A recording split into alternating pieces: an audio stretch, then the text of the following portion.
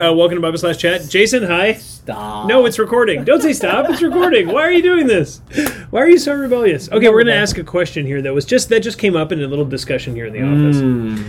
And in one Bible Slash Chat, which will remain unnamed, there's a moment there really in the opening up this? conversation. Yeah. There's a moment in the conversation where it sounds, if you just cut everything down into that one spot, it sounds like I said a bad word. Oh. Now, I want to be very clear. I did not say that bad word. That No, bad I word know, was I'm not in just my kidding. mind. Yeah, it was just like course. tied to the way that we were discussing. Obviously. Of course. Yeah. But it sounds like it. Yeah. So let me just ask you this, which opens we're not gonna name the names. We're not gonna throw that in there. But Obviously. let me ask you this. Oh, okay. What would we say about bad language? What does the Bible say about bad language? Is it, I mean, and there's a whole category of things here. Like what counts as bad language?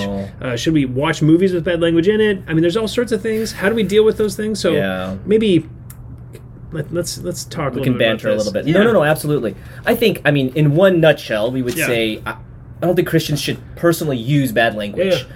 Obviously, what is bad language changes over time, right? But that's okay. Yeah. Fashion changes over time, totally. And so in your cultural moment, this is a bad word, okay, or these are a group of bad words, okay. And we all know like some are really bad than others, yeah. And obviously, even with the not as quote unquote not as bad, see how I say that? It's relative, yeah. So we don't want to like completely judge all those things, totally, but. Even the world has categories for bad language and appropriately puts E for explicit lyrics and rated R because it uses, it might have nothing else, but a certain number of certain types of words will automatically give it an R rating.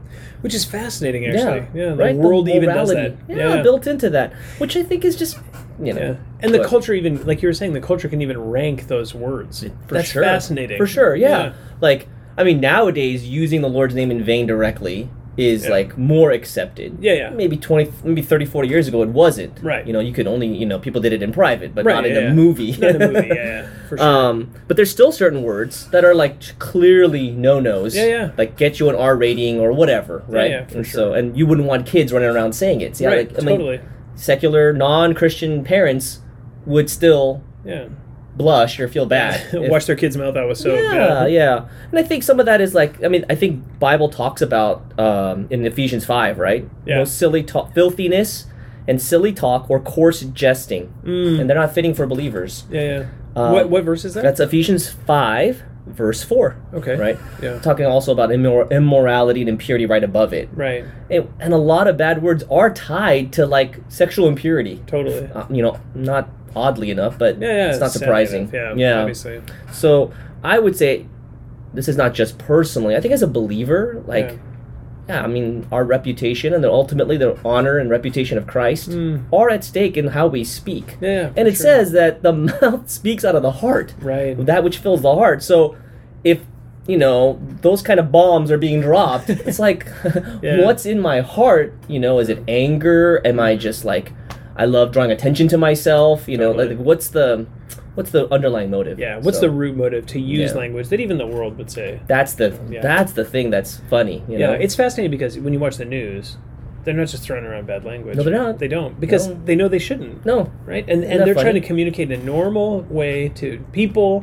No, and they don't need to use language like that. They bleep it out. Yeah, exactly. So for us, I what you're saying, I think is really wise. Yeah. Like just avoid it, and obviously if I think there's places and times and different things, but they're just be careful with that. Yeah, it's a general. We're not coming down on like every single word we have to make a judgment and replacement words and everything. Yeah, that's not the point. Yeah, I think in your soul before the Lord, if you have a bad mouth, that I know that as a believer, the Spirit convicts us. Yeah, totally. Right? And I think for a lot of us pre-salvation, I know a lot of people say, man, I had a horrible tongue. I would speak, I would say all sorts of crazy things or listen to crazy things. Yeah.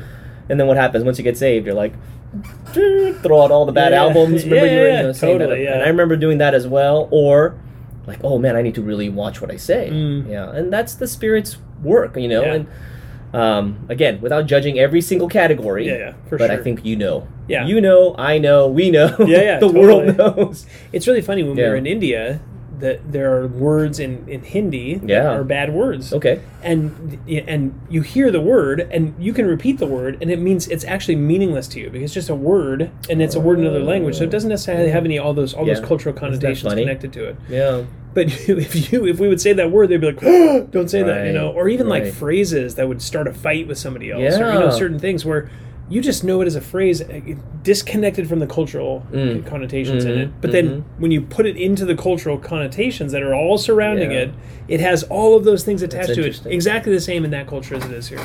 So fascinating. That's fascinating. Yeah. So, I mean, wherever you are, be careful. Be careful what you say. Be careful what you say. That's the point, right? Yeah. Yeah, and at the end of the day, what you're saying is so good because it does root back ultimately to your heart, right? We want to honor and glorify God in what we say, what we do, in what we think, and so we want to guard our hearts against that stuff. Yeah. So tied to that, like, maybe personal take, general counsel about movies. Let's say TV shows with. This has nothing else. Yeah. Okay, so that's the impurity stuff is not there. Yeah. But it's just language. Yeah. How would you think through that? Yeah, I think we think similarly, but yeah. I would say just to be guarded. Like it's really an issue of your heart, right? Yeah. I mean, you can hear bad language everywhere. Just go sit in a Starbucks sometime and listen to the conversations around you, and you'll hear plenty of bad words. Go to school. Yeah, go to school, go to work, go anywhere, and you're going to hear it, except here, because we work together. And though you do not swear like a sailor, which is good.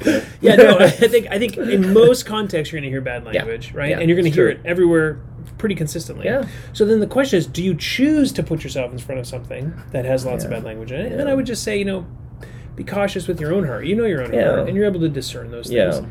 Are you able to watch it and not have it be a temptation to you to say certain things or to verbalize certain things in certain ways? Yeah, if that's the case and you're able to guard your heart against it, then I would say you probably have freedom. It doesn't. The Bible doesn't necessarily command that you not observe those things happening. So I would say you have conscience freedom to follow after that. Yeah. It wouldn't put you in a situation, as long as your heart isn't tempted, you wouldn't put you in a situation. And you would only know that ultimately. Yeah, and only you can answer that question, which is okay, right? That's how it should be. Yeah, and I think as a believer, again, to go back, like the Spirit convicts. He convicts us. Totally. So we're watching all this, and it's quote unquote not a bad movie, even if it's like a historical war movie, clean every other way. Oh yeah. But bad. There's some bad words being thrown around, and if it really bothers you, what would you say to that shut it off brother? Right away. Yeah. Right? If the Spirit convicts you, that's your conscience telling you something, you need to shut that off right away. You don't need to be watching that right now. Exactly. I would agree. I would say okay. that. Yeah. Got it. Yeah. Okay. Good. Yeah. Okay, complex in some ways. Yeah. It is complex because it is, once again, it's a conscience issue. It ultimately comes down to a conscience issue. And then when it comes to what you're watching and observing. No, I know what you mean. Yeah. When it comes to what you're saying, I think there are very specific commands, And it's fascinating that the Bible Paul doesn't say, don't use these words. No, he doesn't. Which is so helpful. He just opens it, and it's very open-ended, so that cultural applications of that come into play. And it's just the wisdom of God, right? Amen. It allows those to be applied cross-culturally. Right. So that's really pan-culturally. Yeah, anyway. No, I'm just kidding.